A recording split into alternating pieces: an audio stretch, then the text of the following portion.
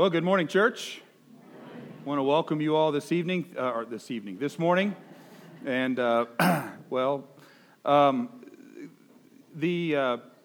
season that we're beginning is the season of Lent.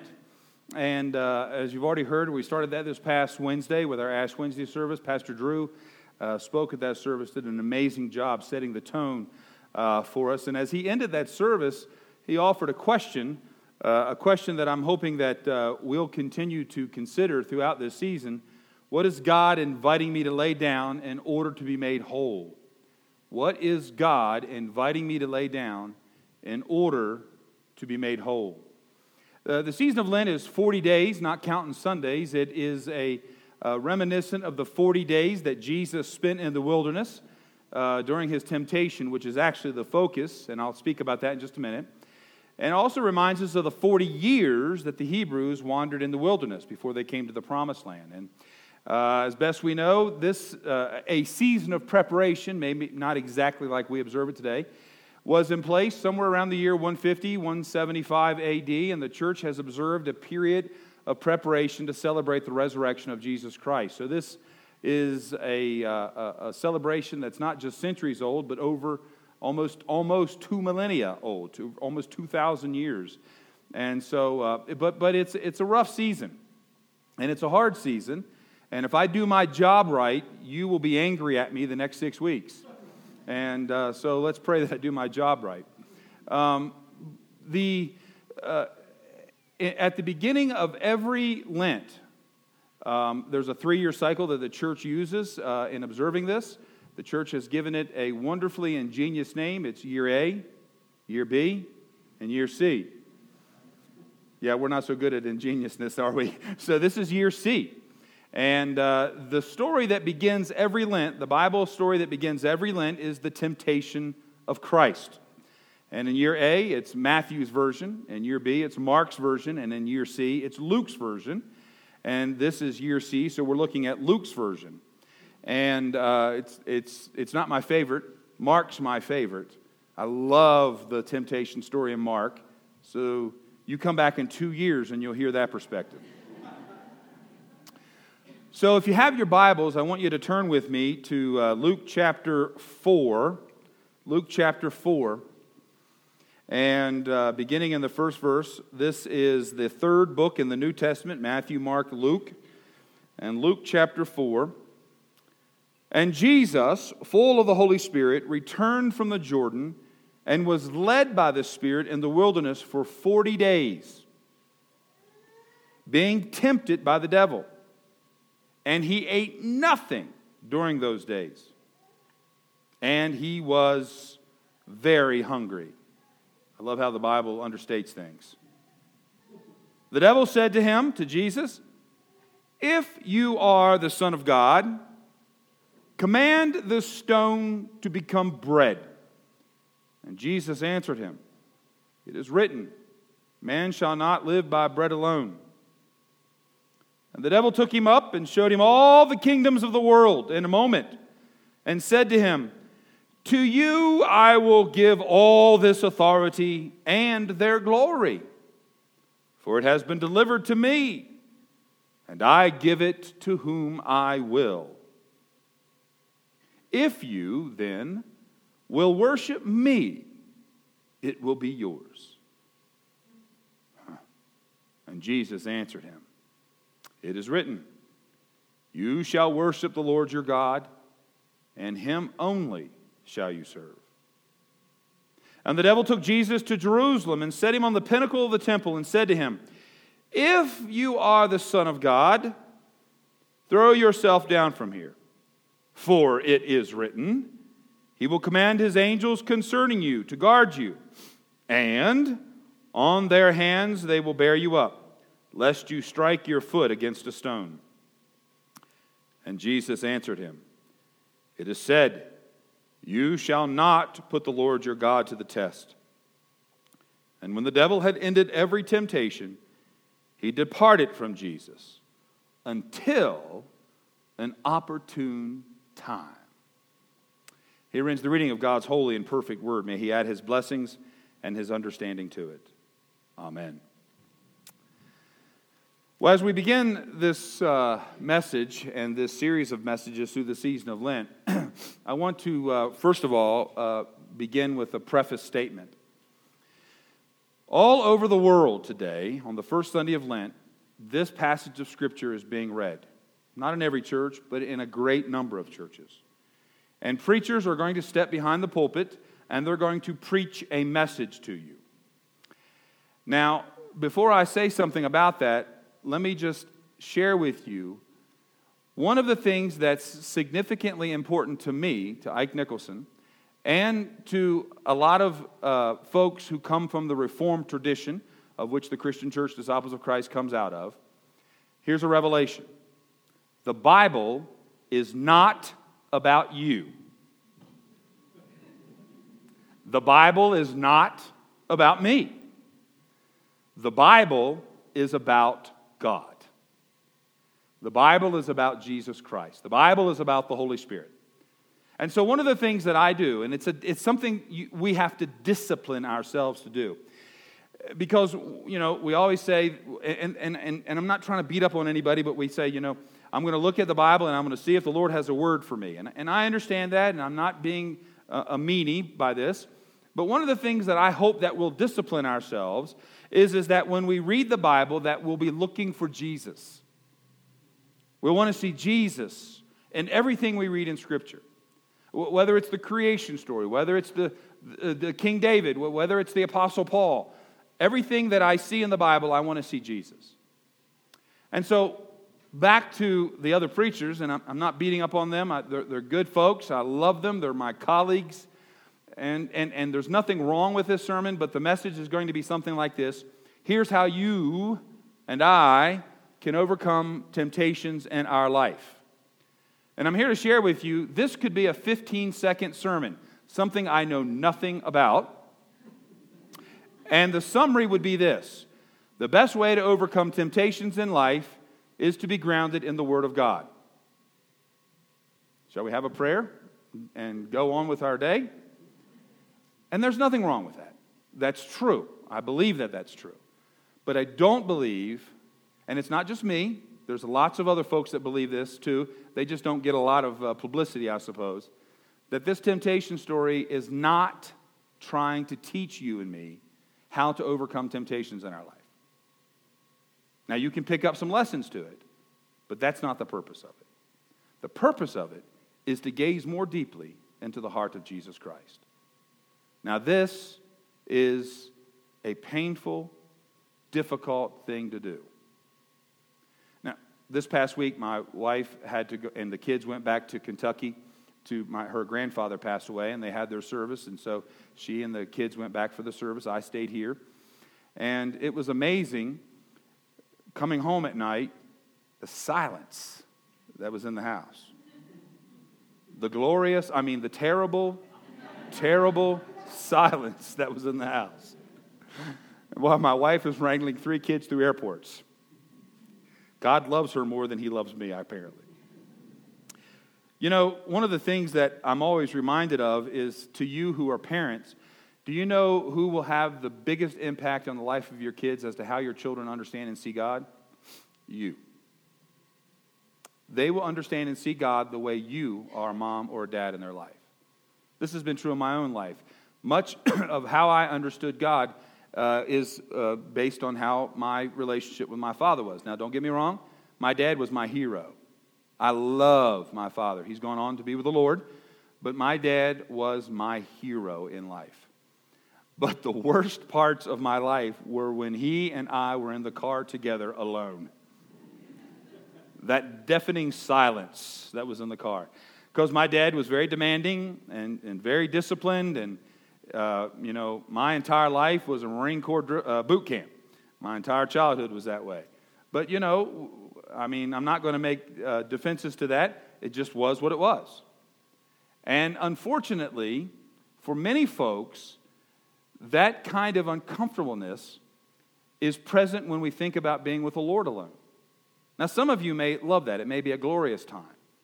But there are also some folks in this room, and I'm speaking to you, not the other folks who got their life squared away, to the rest of us who don't have our lives squared away. It can be difficult to sit in the silence during Lent with the Lord? What's he going to say? What's he going to point out? What don't I want the Lord to know about my life? Are there things in my life that I know the Lord's going to bring up that I know they need to be addressed, but it's just really uncomfortable? And you see, that's part of the purpose of Lent, is to force us into those moments, to force us into those moments of realness with our Father in heaven, and see what are those things in our life that we need to lay down so that He can make us whole. I want to talk a little bit about this, the preface of this passage, about where Jesus was. Jesus goes into the wilderness immediately after his baptism. Now, over the years, I've baptized lots of folks, and I really appreciate the church. The church cheers and applauds and gives God glory and praise that this person has come to faith and been obedient unto baptism. But it's always been a frightening time for me. Why? Because just like in our lesson today, the evil one, the devil, and in the text here in Luke, the Greek is diablos, or the devil, literally the devil. The devil comes to us, the powers of darkness come to us in those moments immediately after that moment of celebration. Why? I don't know. Maybe it's because the church is great, this person has been obedient unto baptism, they're good, let's turn to the other folks who still wander in darkness and relieve the newly baptized off to fend for themselves. I always have prayed and encouraged folks after we've raised them out of the waters of baptism, out of spiritual death into spiritual life. Listen, at no other time in these people's lives do they need the support and prayer of you, the church, because it's in that moment that the powers of darkness always seem to come. And that's when they came to Jesus. The other thing that's happening when they come to Jesus is it is in those moments of weakness. He's gone 40 days without eating. Now, this is a season of fasting. I don't think many of us are going to spend the next 40 days fasting every meal. But Jesus has not eaten anything for 40 days. In that physical weakness, in that desert by himself, the devil has come. Because the devil always comes in moments of weakness. No general that I know of, and having read history, has ever looked at the enemy and said, well, look at all of the battalions of men and the cannons that are on that side of the lines. Hey, guys, let's attack there. No. We always attack where people are the weakest, where the army is the weakest. And the powers of darkness attack me and you in those places of weakness. And this is why it's important to know ourselves. This is why it's important to be painfully honest with ourselves and with God, to allow God, to ask God, to beg and plead that God would show us our weaknesses. Some of those weaknesses may be just merely physical. But for many of us, those weaknesses are spiritual, emotional, and according to our own personalities. What is weak in our personalities? What is it that we hunger for and long for that we think is, if we can get it satiated, is a strength, but in the eyes of God, it's our greatest weakness? Whether it's control, whether it's power, whether it's security, whether it's the absence of fear. The devil comes to Jesus in his moment of physical weakness. And there Jesus sits in the wilderness for 40 days by himself with the Lord, thinking about the life that is ahead of him, which incidentally is only 3 years. He's only got 3 years left. He knows what lays ahead of him. He knows the emptiness. He knows the challenges. He knows the problems. In the midst of his weakness, the devil comes to him. Now, with that preparation, now let's go look and see how Jesus and the devil engage in this conversation. Now, like I told you earlier, this story is in all three of the first Gospels, Matthew, Mark, Luke, and John, called the Synoptic Gospels. I've already shared with you, I love Mark the best. Matthew and Luke are probably the closest, except the temptations are in a different order. I actually prefer the order in Matthew. It fits better in a sermon, but we got Luke this year, so we just have to deal with it. It's good to deal with it when we need to deal with things we don't want to deal with. And so when the devil comes to Jesus, in the midst of his hunger, he says, this is easy, turn the stone into bread. Now, a superficial reading of this just says that Jesus is trying to satiate his physical hunger. But there's more that's being said here, and I hope that as we walk through this with you, that you'll go home, you'll look at some of the other texts that I'm going to mention to you, you'll prayerfully consider it. If you're in a small group, I pray all of you will be. That's the greatest and best way to engage in this stuff, to delve deeper into it. But what the devil is saying to Jesus when he asks him, when he encourages him to turn this stone into bread, is that in the bread, Satan reminds Jesus of human faithlessness. Now, how do I know that? Well, I don't just pull it out of my head. I get it from what Jesus says back to him. The things that Jesus says back to the devil is a hint for us to understand the context of the temptation. Jesus speaks back to him, man shall not live by bread alone. Now, does Jesus say that? Well, yes, Jesus says that, but it was actually said before Jesus. This goes all the way back to the Old Testament, in Deuteronomy chapter 8, verse 3. So if you're taking notes, I'd encourage you to write that down. Deuteronomy chapter 8, verse 3. This afternoon or at some time this week at work, during lunch, during a break, look up these passages of Scripture. Familiarize yourself with the context of the verse that Jesus is quoting back to the devil. And Jesus says to Satan, man shall not live by bread alone. It is the exact quote that Moses said to the people. And the context of that quote back in Deuteronomy is this. You remember the story. The Hebrews come out of bondage, out of Egypt. They're in the wilderness, and they're complaining. I know no one complains, here anyway, but they're complaining. What are they complaining about? They don't have anything to eat. And so what God does is God sends them manna, a kind of bread, every day with these instructions. Just take the bread that you need for the day, except for the day before the Sabbath. On the day before Sabbath, take twice as much bread so that you don't have to gather on the Sabbath, because I'm not providing the bread on the Sabbath because that's a day of rest. So take twice as much as you need the day before. Now, some of the Hebrews, they're intrigued by all this bread, and so what do? They take not only the bread that they'll need for Monday, but they take the bread that they'll need for Tuesday too. And those of you who remember, what happens when they wake up Tuesday morning? The bread is all gone bad.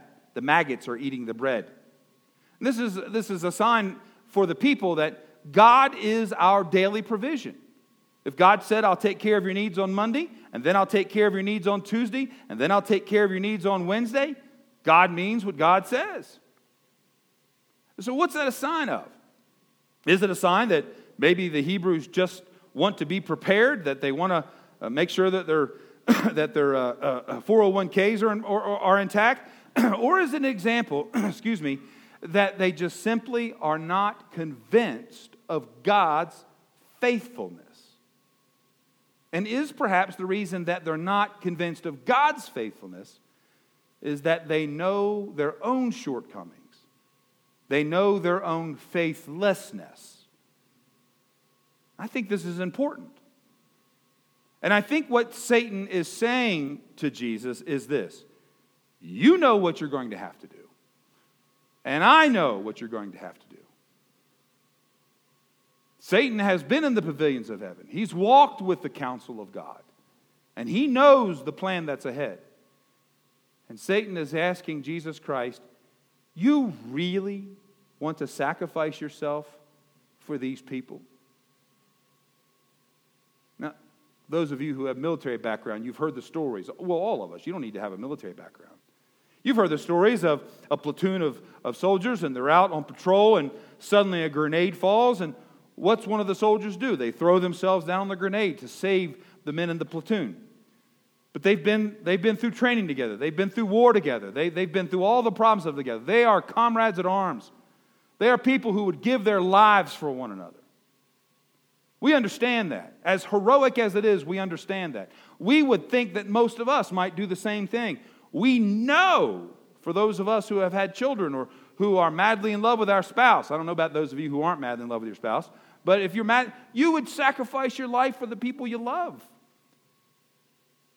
But this is the example. This is what Satan is saying. Satan is saying this: say you're in a POW camp and you're being surrounded by your captors, your enemy, and somebody throws a grenade. Would you throw yourself on the grenade then? Because that's what Jesus is going to do. He's getting ready to throw himself on the grenade to protect those who refuse to follow his Father. Those who are not worthy to be called a friend. I told you this is a hard season.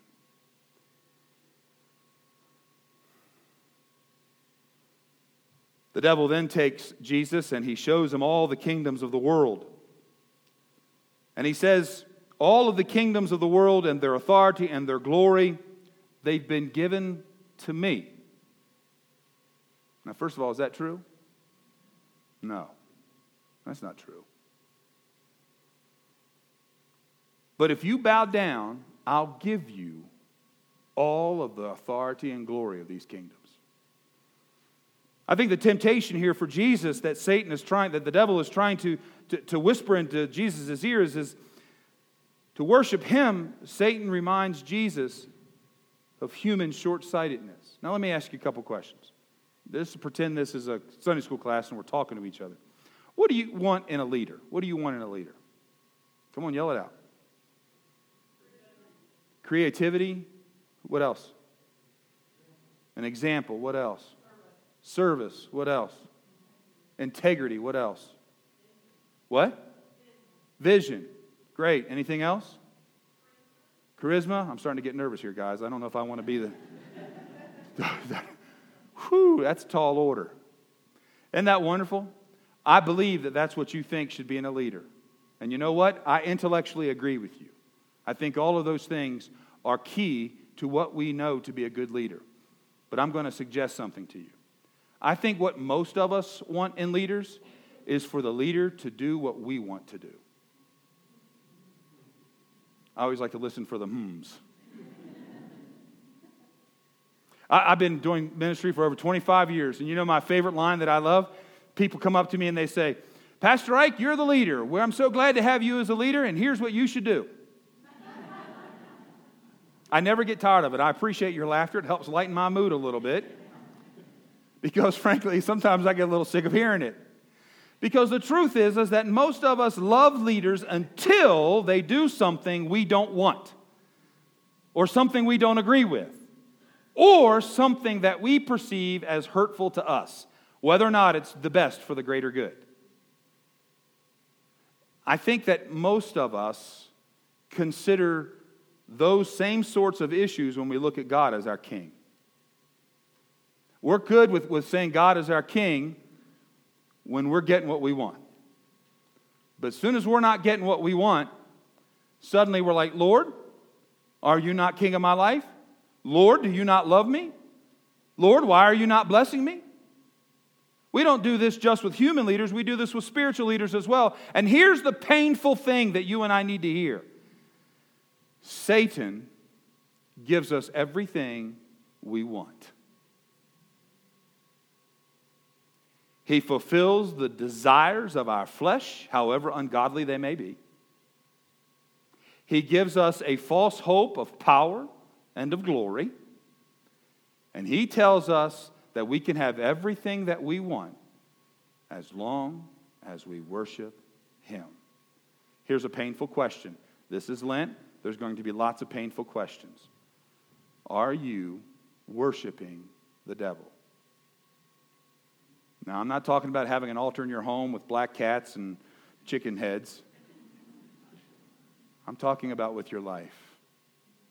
Are you pursuing the things of God? Are we pursuing the things of God? Or are we pursuing the things of the evil one? You see, what Satan was saying to Jesus is, listen, Jesus, you obviously don't get it. You don't understand how all this works. I can tell you, because I have been dealing with these human beings. I know what they want, and when you give them what they want, they will worship you. But I can tell you that the gifts that the powers of darkness have for you in the end are not gifts that you want. They revel in your brokenness. They celebrate in your fear. They rejoice in your anger.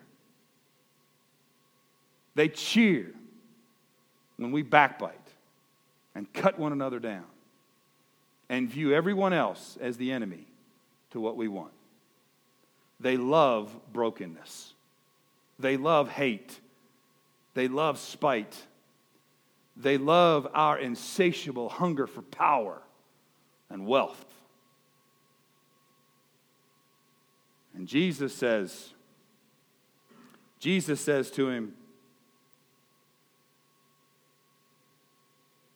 you shall worship only God.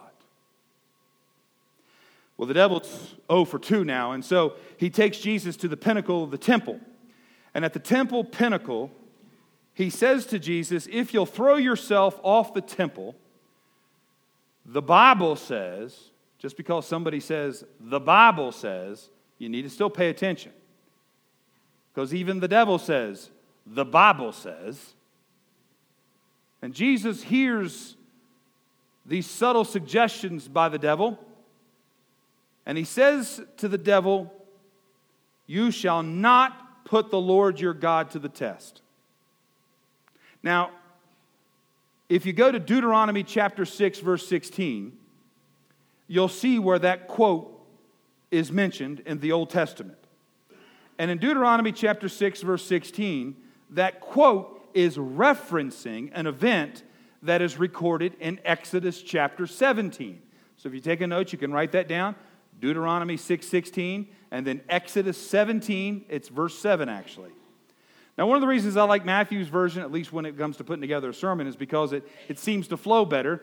But Luke puts this at the end, and it's kind of unsettling because this text is in response to another moment when the Hebrew people were complaining. Because the Hebrew people complained first because of no bread, and at this point in their journey, they're complaining that they have no water. And this event occurs at something called the Spring of Meribah. And at this exchange of the people complaining, well, you've given us bread, but you haven't given us anything to drink, God says through his servant Moses, you are testing me. Why are you testing me? Again, an example of whether or not God will provide the provisions that he promised that he'll provide. But why do people complain? Why do you complain? Why do I complain? Particularly about things like bread and water. Is it rooted in fear? Is it rooted in this idea that we ask ourselves, is God really for us? It's easy to follow God when everything is going our way. I just wonder if the reason Satan is whispering these words into the ears of Jesus is because he's trying to remind Jesus of what he'll have to endure. His own fears. The Bible tells us that Jesus did not want to go to the cross. As a matter of fact, his last prayer to his Father was this: if this cup can pass before me, let it be so. But not my will be done, but thine.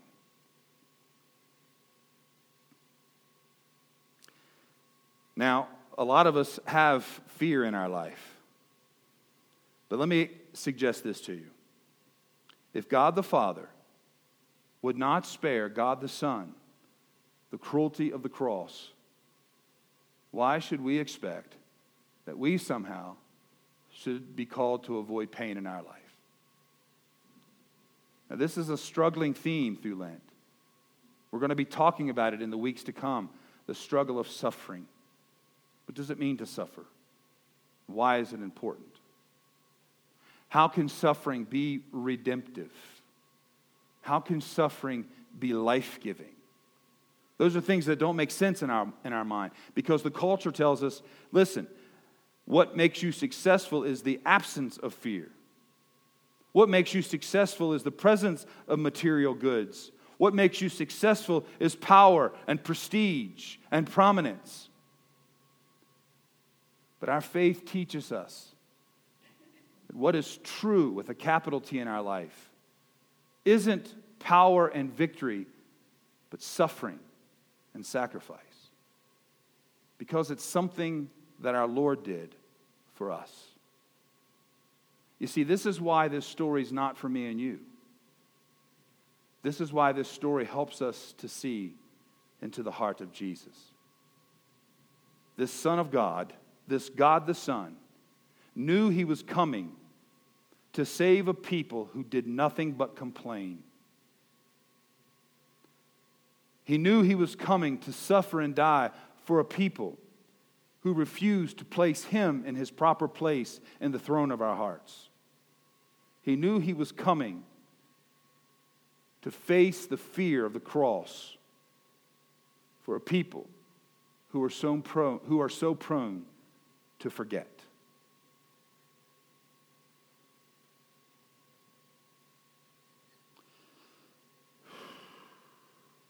Now, the Bible talks about time in two different ways. It has two words in the original language for time. One of those words is the word chronos.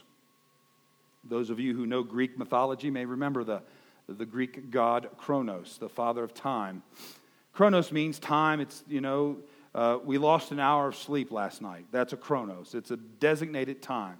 Worship starts at this time. That's a chronos time. It's something that we in the Western world, we revolve around. We have on our phones, on our watches, on our computers. We always want to keep track of the chronos. But the Bible is interested is whether or not you're keeping track of the other kind of time called kairos. Kairos.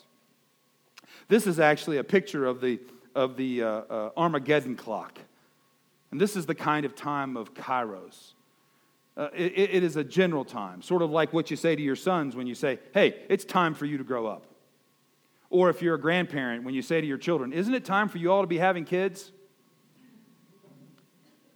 And the Bible uses this time, and perhaps the greatest story in the Bible about this issue of time is found in the book of Acts. Where in the book of Acts, Paul finds himself before the governor Felix. And I listed this text in your notes. It's from Acts chapter 24. But I want you to pay specific attention to verse 25 of Acts chapter 24 when you go back and study it on your own this week. Because after Paul has shared the gospel with Felix, this man of power, this man of prestige, this man who other people fear, isn't that what you want in life? Isn't that what the culture tells us that we should want in life? The Bible says, Luke, the physician, I picked this specifically because the same guy that wrote the Gospel of Luke wrote the book of Acts, and it says this, and as he reasoned about righteousness and self-control and the coming judgment, man, I could preach a whole sermon just on that phrase, Felix was alarmed and said, go away for the present. When I get an opportunity, I will summon you. Now that word opportunity is the word kairos. Until I get a time to think about what you have said. Now you know why this verse frightens me? Because I have heard this verse dozens, if not hundreds of times when I've shared the gospel with people. You probably have heard it too. Well, I think I have time before I have to make a decision about Jesus. Maybe if this came at a different time in my life, I would be receptive. You know what that really means? You know what Felix was really saying? And you know what grieves me? Is because what Felix was saying was, no, I don't want it. Paul goes on. And in 2 Corinthians chapter 6, verse 2, he says, behold, now, the chronos, now, chronos, is the favorable time, kairos. Now is the time. Now is the day of salvation. In just a little while, we're going to invite you to this table.